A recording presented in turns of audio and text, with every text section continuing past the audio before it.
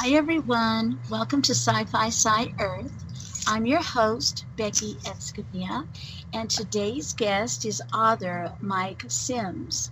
Welcome to Sci-Fi Sci Earth, Mike. Thank you for Well, accepting my invitation. well, thank you for having me. You're I'm welcome. very excited to be here. Yeah, I'm so glad. Before we really get into things and talking about your books, for those listeners who haven't read your bio info on our intro post, can you tell us a little bit about yourself? Well, I've been writing short stories since I was in my teens, but in 2015, I finally published my first novel, and I've been writing a series of books called the Vicky series of books, and trying to get those publicized and out there.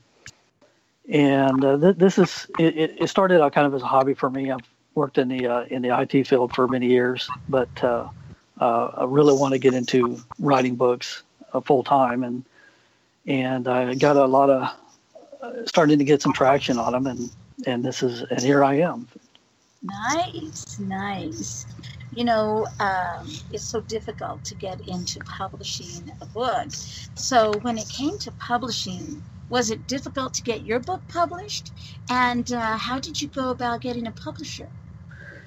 Well, it's like a lot of people when you're new, you don't know where to go and what to do. It's you read a lot of blogs and so forth, and of course there's the big five publishers, which is your perceived goal was to get published by them because they're the gatekeepers to the bookstores and everybody.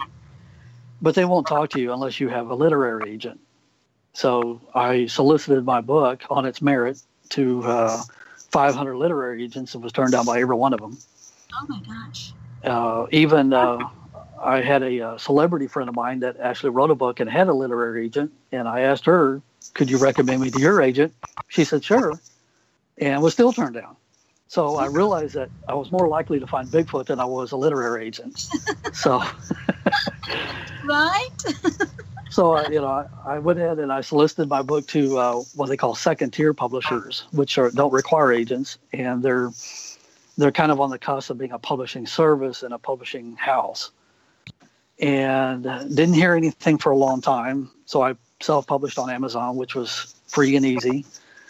And then I got contacted by Tate Publishing, and they said, we want your book, but they charge a retainer, a large retainer, which I totally agree with their business model because they're incurring all the cost and everything. But so I negotiated with them, and they took my book, and they had me going and had it published.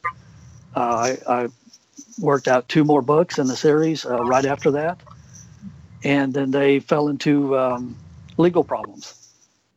Oh, And so now the founder and his son that was the CEO are facing 8 counts of felonies for all kinds of things. oh And my gosh. and they have 30,000 authors that were with them that are now, lost in limbo. Right. So I went ahead and started my own publishing company Oh, good. and realized I could do all this stuff myself. I learned enough from them and others that, now I can do it all. Right, right. And I had the sage advice from several best-selling authors, Vicki Abelson and Greg Copeland, and also the Houston Writers Guild, which were instrumental in helping a lot of filling in a lot of the gaps I didn't know. Good, good, good. Well, sorry to hear about your previous publisher, but glad it led you to opening your own publishing company. Now, for all those other writers out there that were part of the previous company, have they or have you considered signing them on with you and publishing their books? It's something that I wanted to do. I'm not prepared fully to do that yet. I do want to publish other people's stuff, and I want to do it in a way to where they're empowered to control their destiny. All I do is hold their hands to the point to where they get their book out there, and then they're in full control, marketing and doing whatever they want with it. As opposed to Tate and several others, they want to control every aspect of your book. Right. Yeah. And a lot of them were left out, like I say, left in the cold, and were surprised when Tate went under, because then they couldn't get their files. Oh my gosh. But however, this was back in January when they finally fell apart. But I left them in October because I was watching them very closely, and they had all their printers and printing equipment repossessed by Xerox for lack of payment. Wow. And so I was monitoring them to see where they were going to start printing their books at. And they went to Ingram, and Ingram is the de facto distribution network for book publishing. And when I saw that happening, I knew their end was near. And so I contacted them, told them I wanted to leave. And the VP of sales contacted me, and, why do you want to leave? And I said, well, because you just went to Ingram, and you're going to make the books returnable, and which means that they allow bookstores to buy their books on credit, but whatever they don't sell, they return the books, and Tate would have to pay for.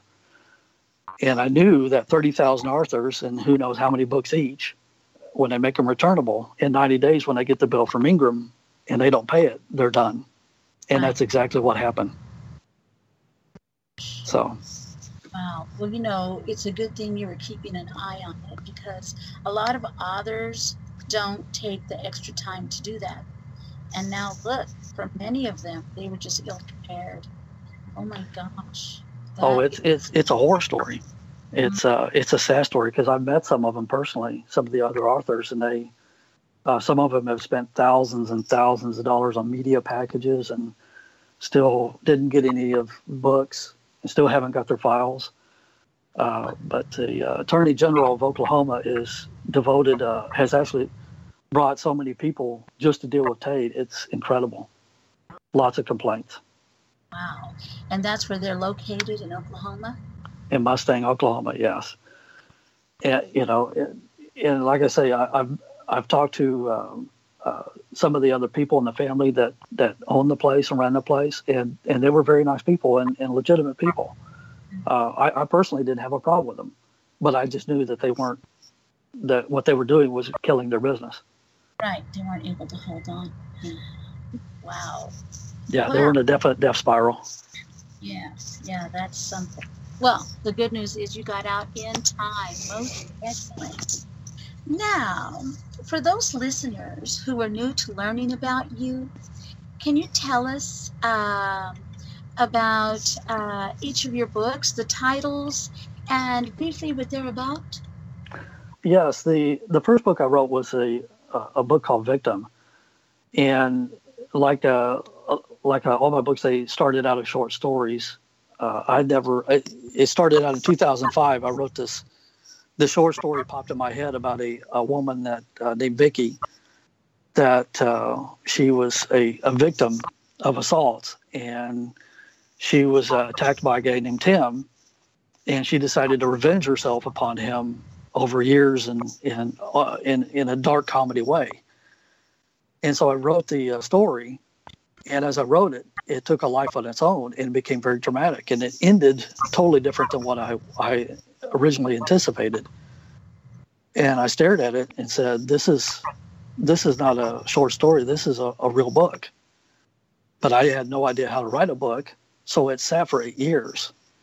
And then one day it just popped in my head, I know how to write this story now.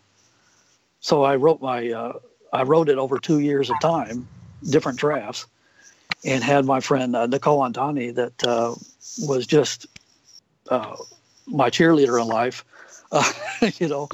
and she was helping with the editing, and she had her mom, who was a literary professor, retired, help with it, and then I had other people contribute that I asked that were lawyers, and another lady that was a famous astrophysicist that had been on TV a number of times contributed to another character. And it came together, and I that's when I started submitting it around, And when it finally got published and people started reading it, the first question was, how did this Vicky character become like this? And you briefly touched on it, but we want more. So I decided to write a series. So I wrote the Made Victim, which is short for Vicky and Tim, is actually book number 4 out of a 5-book series. And I started writing Vicky, which starts her life from age 8 to her first jobs out of college. And then followed it with Valkyrie, which is her taking on an evil corporate game and in helping with a major issue with a megachurch. It's kind of a 2-part story. And now I'm almost done writing the between it and Victim, the next book, which is going to be called Violet, and where she attracts the attention of a very powerful, old money, wealthy, politically powerful woman that becomes her nemesis. Oh, wow. And I created that character because I actually had 2 guys literally chew on me for hours about how strong Vicky was, that she was too strong, too smart.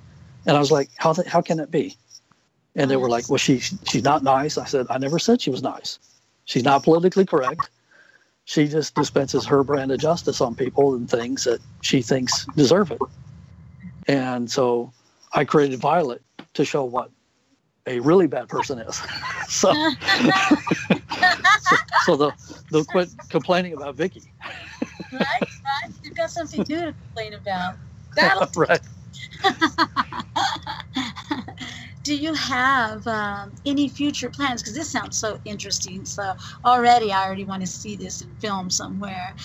Do you have any future plans, actually, to bring your books to life in the form of a miniseries or a movie? Well, yeah, actually, when I finish the series, the final book, which will actually show where Vicky, what this has all been leading up to, what her final destiny really is, what life has prepared her for.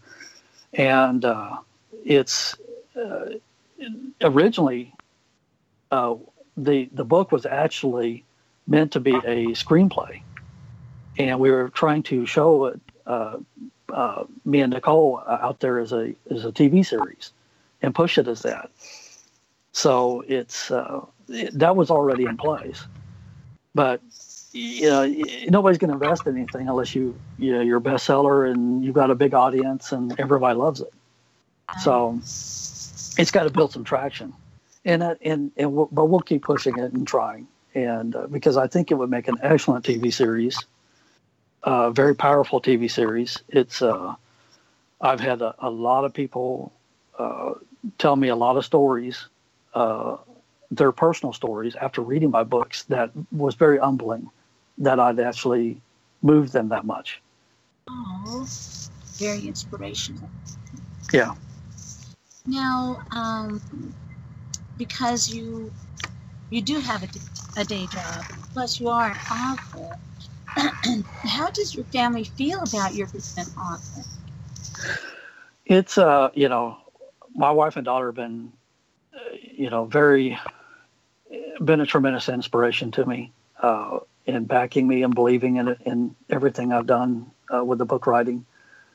It's inspired, my book writing has actually inspired some of my family members to write books.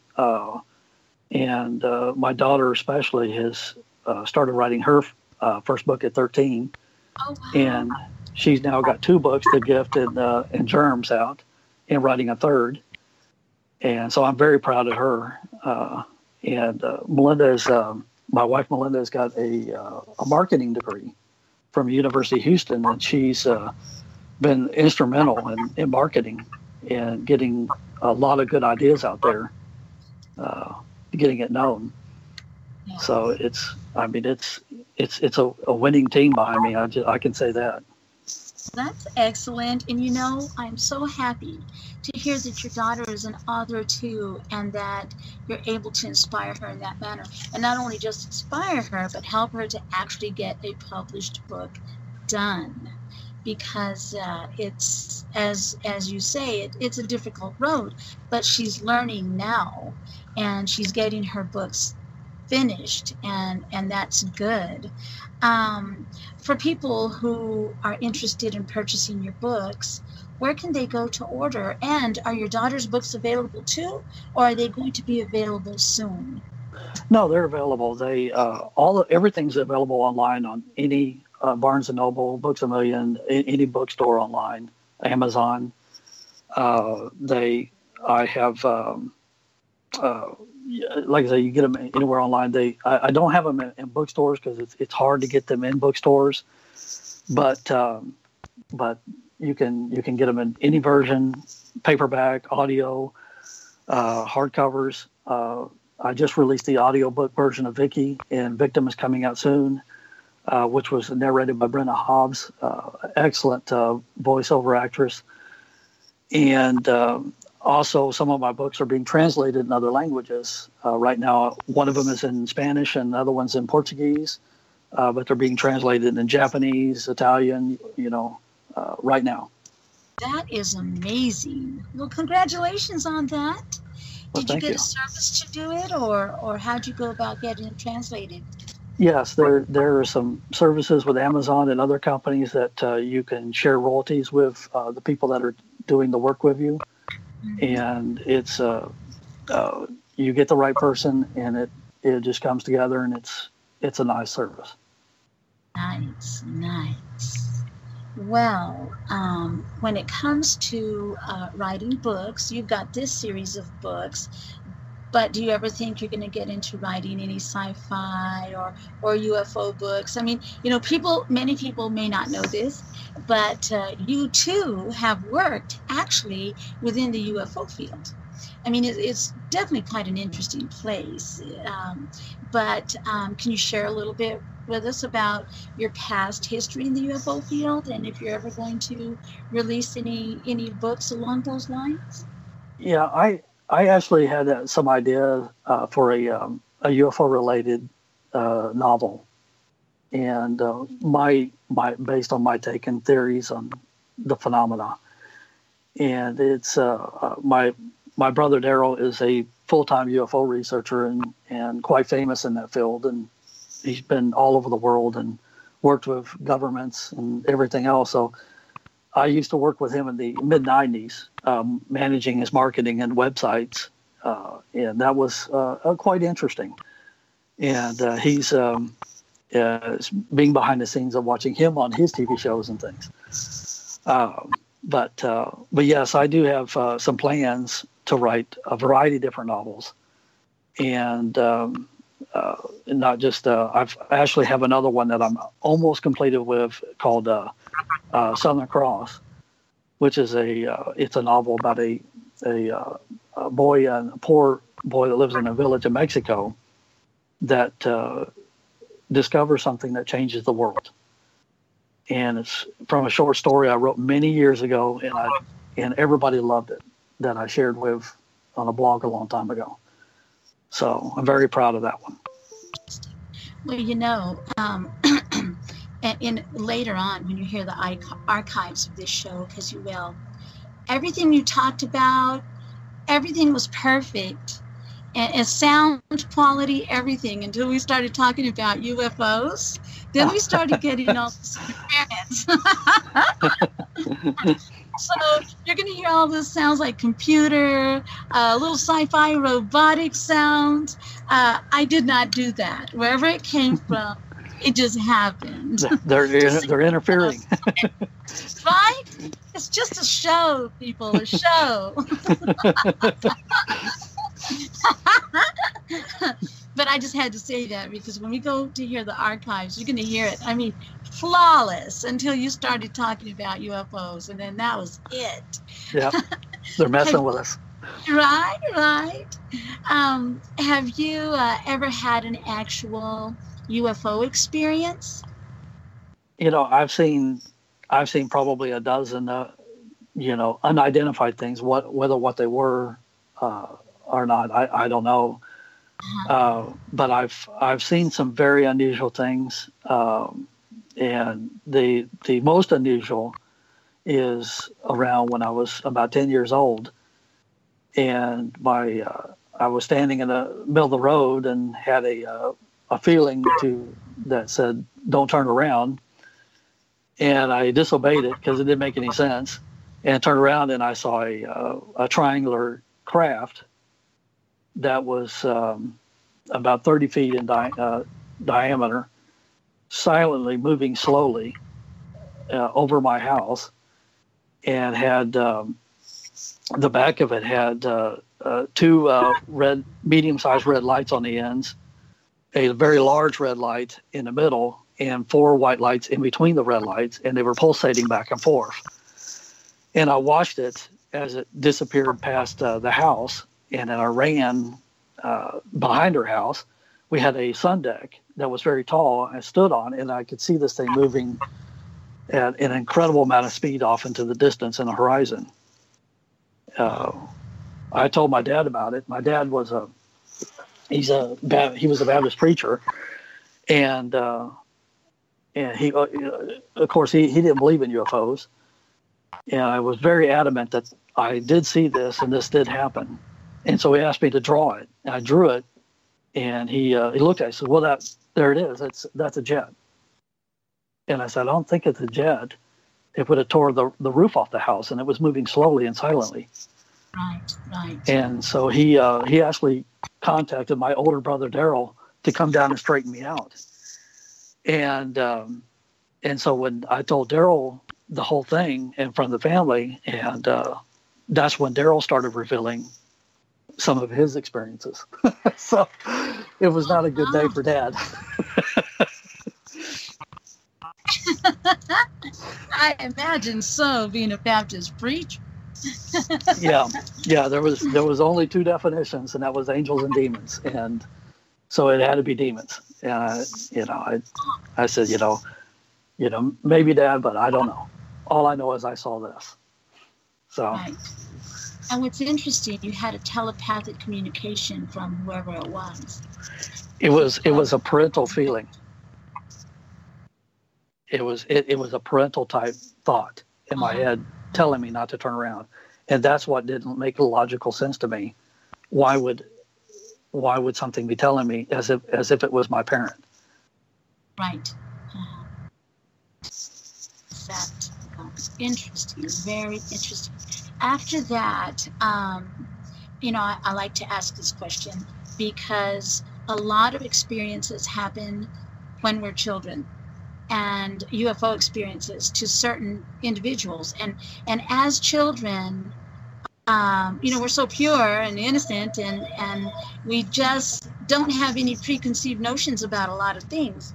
So when we experience something after that, and I say we because I've experienced things. I started as a child too. I mean, after that, you have more experiences. What happened to you after that? Did you have strange dreams? Did they visit you? Did you start to see other activity on occasion? Or did life forms, while you were awake, actually come into your presence? Not so much like physically, but where they would just show themselves in a spirit form. No, I didn't have any of those kind of experiences. I did see other UFO type things that were very strange. And there was, at that time when I was a kid in Lago Vista outside of Austin, there was a UFO researcher that was by the name of Ray Stanford. And he had a thing called Project Starlight International. And he was kind of mimicking Dr. Ellen J. Hynek and Hynek's grad students that followed him, Project Blue Book. This guy was actually had government grant money and quite a bit, and had grad students and was doing a lot of serious research. And he was based out of Austin, and I used to bug him to death as a kid, and as I did. Bergstrom Air Force Base, whenever I saw something unusual, I'd call them and ask them their radar unit, what is that? So I'm sure they got tired of me. But, I was fascinated with the subject when I was a kid. And, but Ray Stanford had speakers, and my mom was gracious to take me to these meetings. and I got to meet Bruce Maccabee for the first time.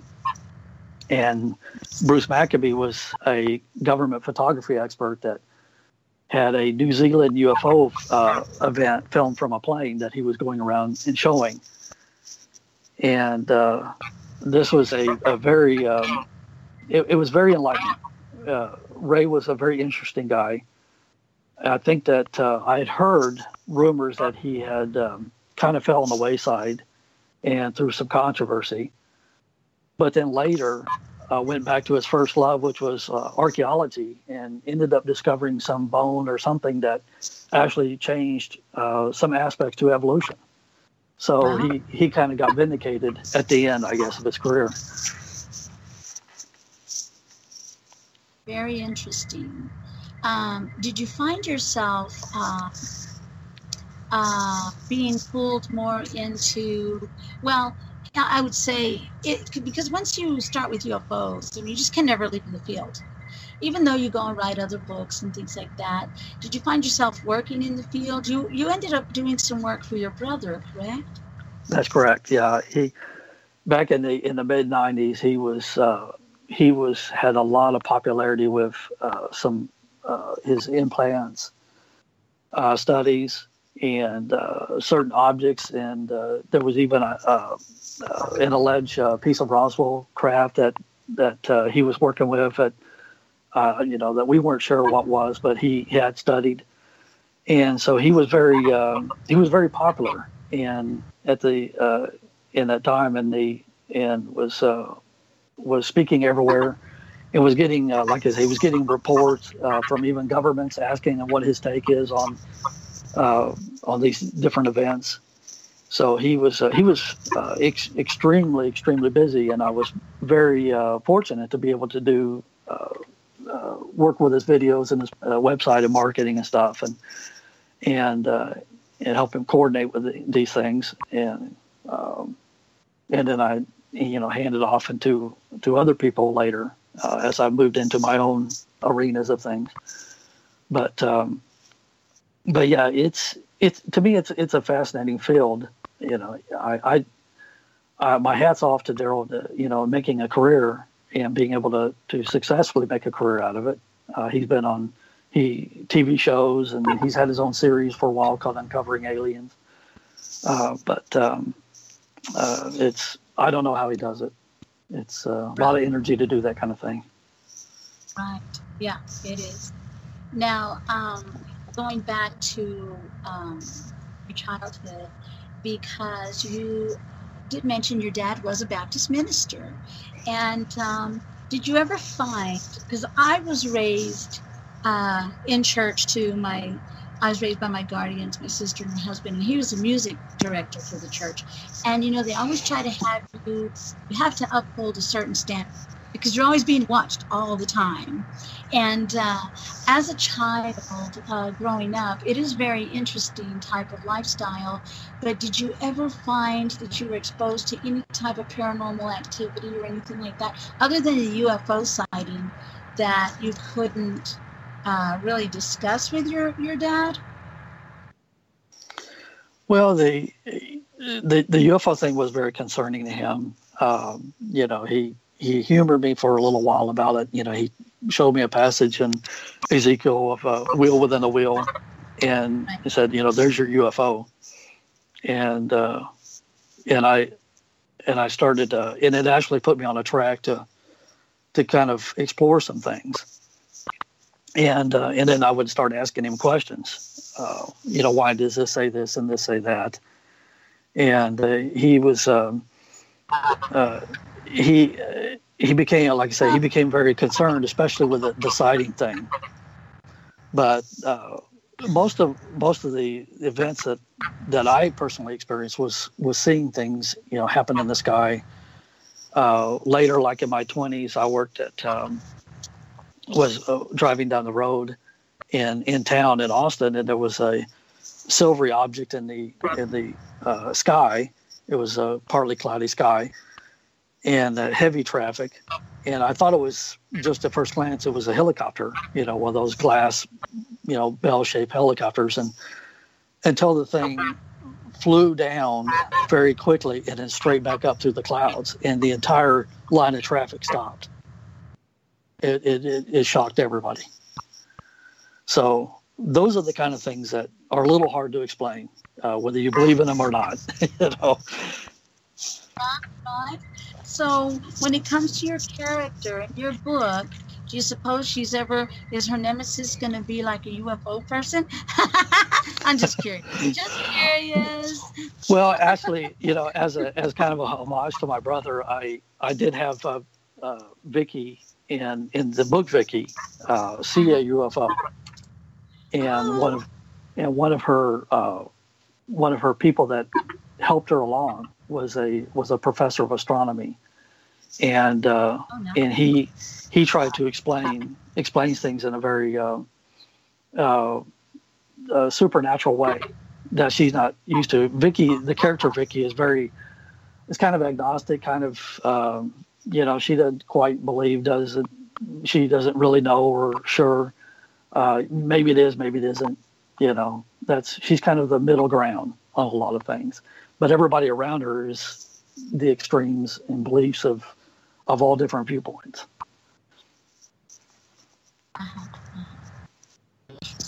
Interesting. Now, I've been reading your Bible, and even growing up, you've had very interesting different lines of work. I read something about a protein powder. Can you tell us a little something about that? Oh yeah, I worked at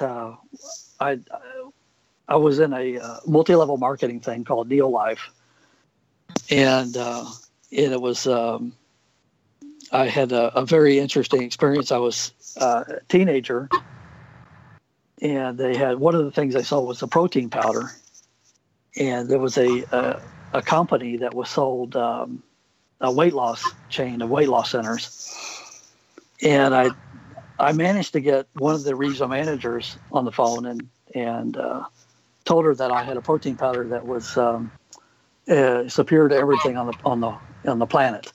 I just was bragging about it, and she says, "Oh, really? Well, send me a can of it. We'll find out." I said, "All right then." So I sent her a can, and she actually called me back and said that your stuff is better than what we have, and can we relabel it? And I was like, I'm 16 years old. And I was like, let me talk to my people, and I'll get my people to talk to your people. And so the next weekend, I happened to be went to Dallas. Neolife had a big seminar there with my family, and I met the owner of Neolife, and I told him what I did, and he laughed so hard, and then he wrote down on a piece of paper the president of the manufacturing facility for the protein powder, and he says, "I will talk to them." He says, "They'll be expecting your call. You give them the information, and they'll take it from here." And they actually worked a deal, and it started selling for a little while. Unfortunately, the weight loss center place went bankrupt, the whole chain, but I did make the sale. So nice. I saw you made a good commission for that, and yes, that's 16. That's very good. 8 years before that, I saw that you landed a job in a computer company. When it came to computers, because that's a young age when it comes to computers, and you're able to work on them and things like that, did it just come naturally to you? And do you feel, do you still work with computers? I still work with them. The job you're talking about was actually in Lago Vista, and I had a good friend, Todd, that his dad owned a computer company, and I used to go visit the computer company and ask the programmers questions, and his dad offered me a summer job to work there. And so they sold these computers called TI 990s, which were basically $10,000 each, and they were huge and heavy. And my job was to put them together and test them and see if they were working. copy the manuals, put the software together, and then ship it to the customer. And this was the summer of my 8th grade year. So I had a lot of responsibility, and they were selling about 50 of these things a month. And it was a great experience. It was my first real IT job. And the owner actually taught me basic programming, and I made a couple of games. I made my own blackjack game, and even made my own Star Wars game. So I probably made one of the first Star Wars computer games ever made. So it was kind of funny. But they after the summer, I took away a lot of valuable experience, and I've been in the computer industry in my adult life pretty much ever since. The Radio Shack and Dell computers, and on and on. You know, I find that interesting because if you look at 8th graders, the time you're in 8th grade, you had to have been excelling much quicker and in a much faster rate. Because I noticed this about, and I don't have all the numbers in front of me, but when children are exposed to UFO activity, to begin with, you're exposed for a reason. You're always chosen. But even so, you excel in a lot of things a lot quicker, and you're really intelligent in those things. And as you move on in life, as you get older, at some point you're able to utilize those skills for when they need you to, in whatever way, be it to inspire people, help people. It's interesting, very interesting. That's why I want to point those two things out, because you did accelerate in an advanced manner, more than children your age at that time, or even teenagers. And you're just very smart. What can I say? Well, I appreciate it. I've been called many other things, but smart usually is followed by words after that. But yeah, I appreciate it either way. But yeah, I've had an aptitude, I guess, for computers, and I've always worked with them in one way or another, and that's really helped me, culminating even in the publishing, because I can do book covers. I know how to use Photoshop and know how to make videos. I've made my own book video trailers, and so it's fascinating to me. Yeah, it helps you along the way. And, I absolutely just love your site. It's a very, very nice site. And it's easy to navigate. And I really enjoy graphics there. And is that your logo? The wings with the heart. I just love that. That's actually that was the first logo. The first book that I actually designed. I wrote the book with Tate, but I actually designed the cover because I wasn't happy with what they were doing with the covers. And the first two covers, Vicky and Victim, they actually designed. And I have the rights to them, so I continue to use them. But I designed that logo, and bought the rights to the wing design, and then I modified it into the helmet into a shape of a heart, because that's the personification of Vicky, the character, and also it falls in the symbology of the character, because I wanted her name to be a V name, because V, the shape of a V, is a very ancient feminine symbol. And even the Valkyrie symbol is the shape of a V.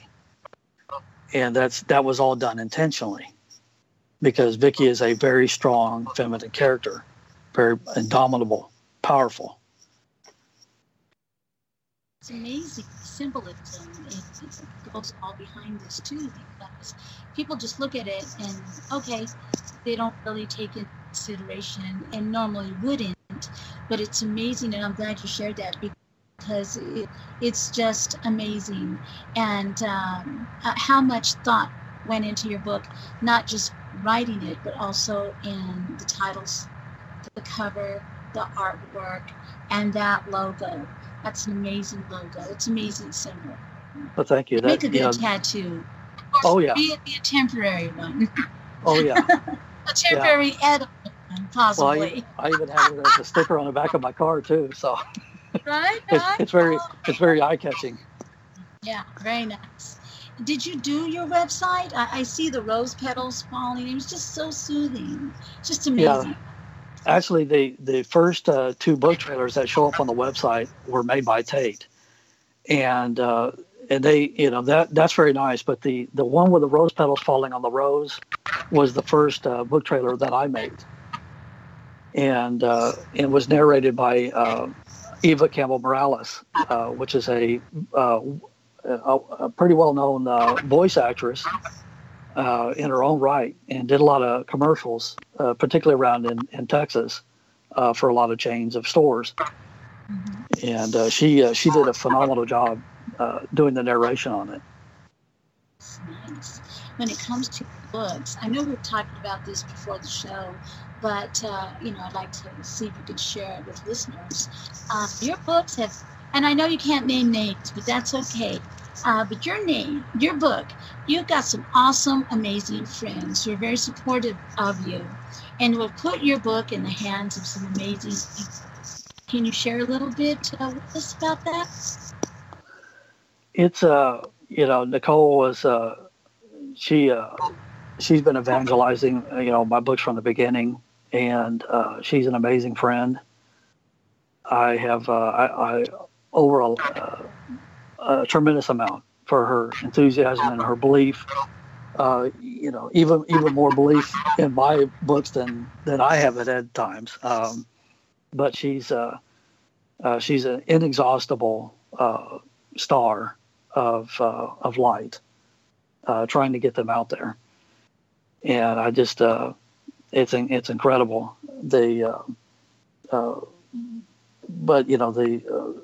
One of the big things for me is Mary Beth and Melinda, my wife and daughter, have been behind me and believing, even through some of the most hardest of times, standing by and staying with us, staying and keeping me, writing and keeping me on the course to doing all this.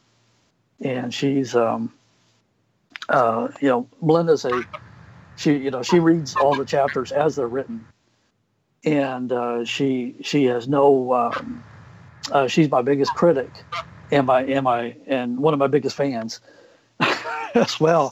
But she'll tell me, if this is absolute crap, or this is good. And she's she's expressed her concerns over certain aspects, because these books are they deal with a lot of harsh subject matters. And we've had one instance where Vicky was trying to goat somebody into a fight with her to expose how mean this person was. And she made some very bad remarks against this person's lifestyle. And Melinda was like, wait a minute here. You're going to have people protesting you if you put this in here. And so I said, well, let's put it to a focus group. So I got friends of mine that had this lifestyle, and some that weren't. And the ones that weren't said, we know it's harsh, but it's germane to the story, and we understand it. The ones that had that lifestyle that was slurred against said, that was absolutely the funniest thing we've ever heard. Don't you dare take it out of that book. We love it. And this is it's important, because you're bringing to attention a lot of issues that we face, and it's important. And I said, well, thank you. Amazing. Well, we're glad she truly did. Yeah. I saw a picture on your website. You got to meet Val Kilmer? Yes, he's doing a tour of his Mark Twain show, and he doesn't do the live show anymore, but he shows a film, a 90-minute film of one of his live shows, and then he comes out before and after, and does a Q&A. So we had a chance to meet him, and I gave him a copy of Victim, and it was he was very gracious and very nice, and it was very nice to meet him. That's nice. I see his socks. Yeah, that was fortuitous. He's wearing the color of my books. I tell people that he prepared for my book. Well, it looks great. The whole photo, all of you look great in this photo. And I just think it's so standout, You've got your cover and then his socks and shoes. Very cool. Very good. That's so nice to take the photo with you and talk to you. Nice. Have you heard any feedback from him as of yet? If so.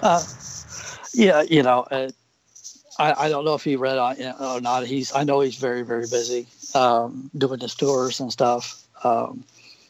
But I've had some feedback from some people that are known, that have read some of my books, and from everybody from some of our country singers to actors, and it's very humbling that they have actually taken an interest in and appreciated it. Very humbling. And about your parents, are they still living, number one? And number two, if they are, thankfully, have they read your books? It's my dad passed away when I was 16 of ALS, and but my mom, she's read my books, and she likes them, and she hasn't. She looks forward to anything I write, and reading them.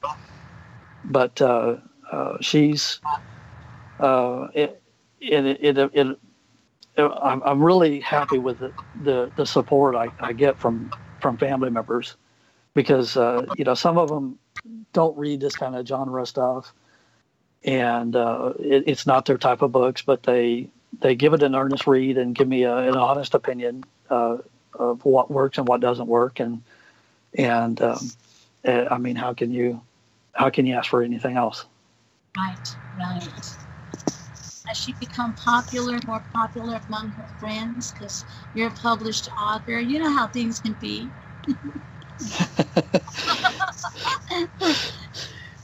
Yeah, it's people ask, family members ask, what, about what's going on and everything. And so I hear about that sometimes. Aww.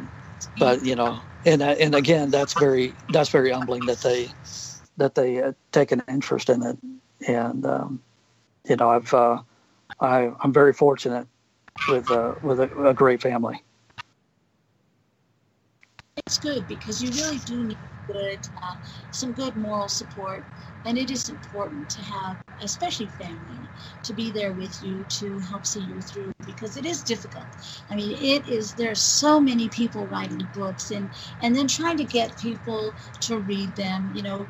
It's your work, and especially when you put years into it, it's just something that's awesome. It's hard.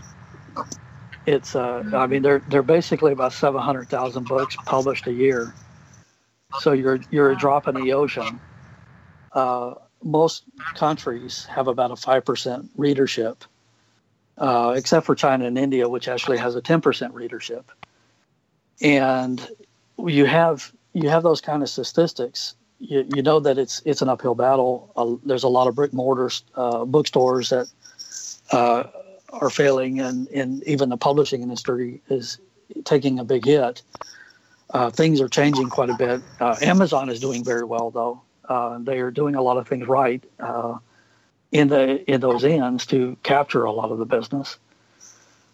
Still, it is very, very hard to build an audience, to get people known. I mean, the key for any writer to get successful is to write a lot of books.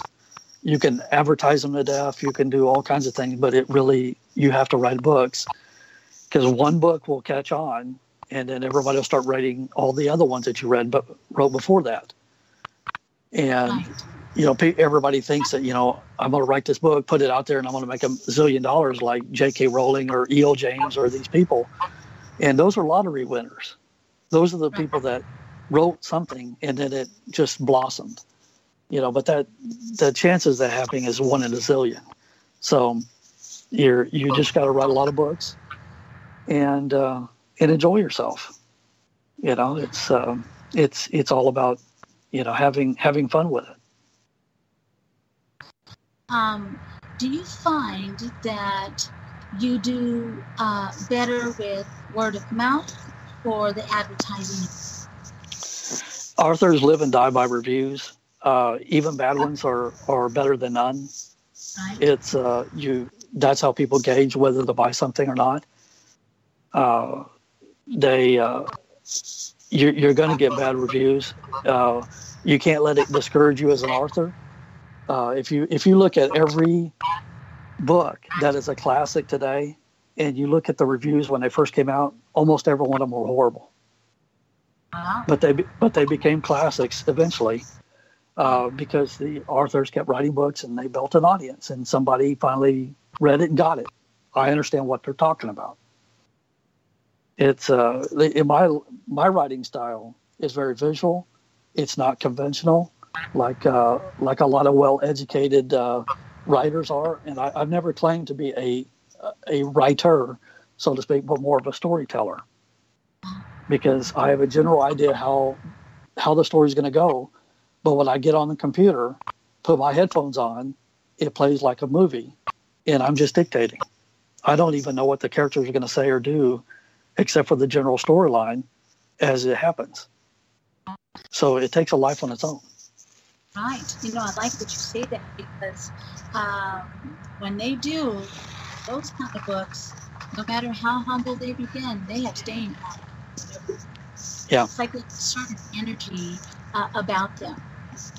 Now, with your first book, it like you said, it took a couple of years. Every book that has followed, have you found it to be less time in writing it now that you've pretty much found, like your niche, where it fits in? Uh-huh. Yeah, I mean, there's a certain amount of learning curve, how to write. And like I say, it took me 2 years to write Victim. But the next book I wrote, Vicky, I wrote in 30 days. Wow. And Valkyrie, I wrote in 45 days. Because I already had the characters in my mind. I already knew what they were going to do, how the story was going to go. I already know how the fifth book is going to be like. And I even have a spin-off series that I'm going to do based on Vicky's granddaughter, a 5-book series on that. And I know how that entire series is going to go. Just you talking about it, I can just feel a certain vibe, a certain energy. And that's amazing, because I don't always feel that with certain projects that other people have. It just really all depends. But when you feel that vibe, it's like you're on your way to something much greater, something much better, that you're going to be where you say you're going to be. And right. The hardest part was over with the 2 years. And now, even though, you've got certain things in the works for people looking at your book for possibly making it into a movie in the future or a miniseries, it seems like it's just about to happen, like just right there. And that's what I like. I'm going to get into this series of yours, that's for sure. Most certainly. Well, I hope it happens. It feels like it's going to happen, and I'm usually not wrong with those vibes. So let's see. When it happens, just let me know, right? So you can come back to the show and say, hey, this is you'll what's be the first to know. All right. I will so be going to watch. I'll be announcing it on your show.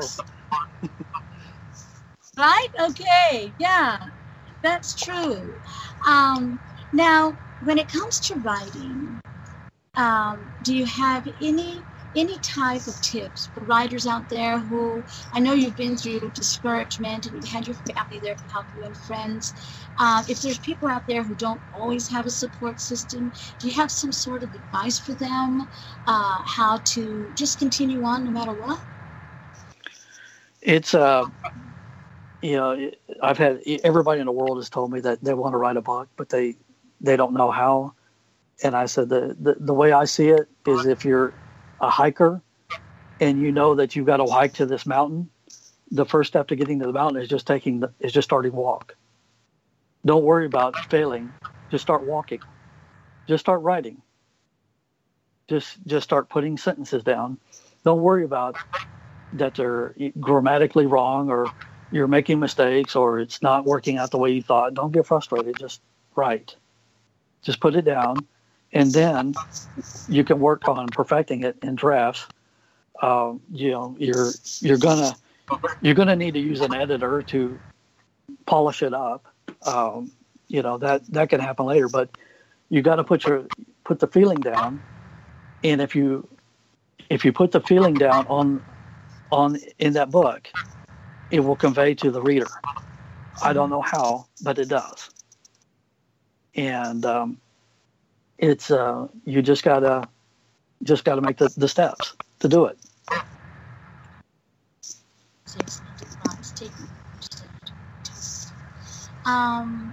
It's interesting how you talk about words and how it conveys the feelings. It's amazing how written words can convey feelings and people can pick up emotions.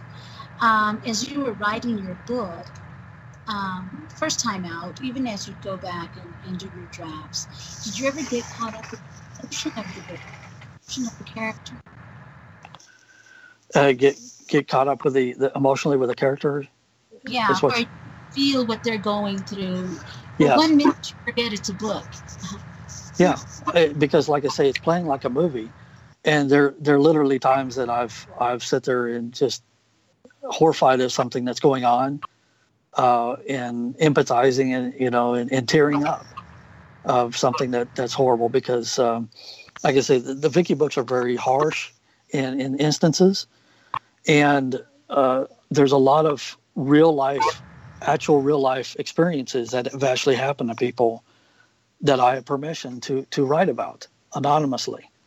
So some of the events in there, and I've been told by some people that read it, that's all made up. You could never, that would never happen in reality. And I was like, actually, what you read did happen, and they are very real experiences, and some of them are very, very difficult, particularly because there's some that deal with the issues of rape, and I had to be very, very careful of trying to convey the trauma and the feeling of that without making it something that would be a how-to guide or whatever.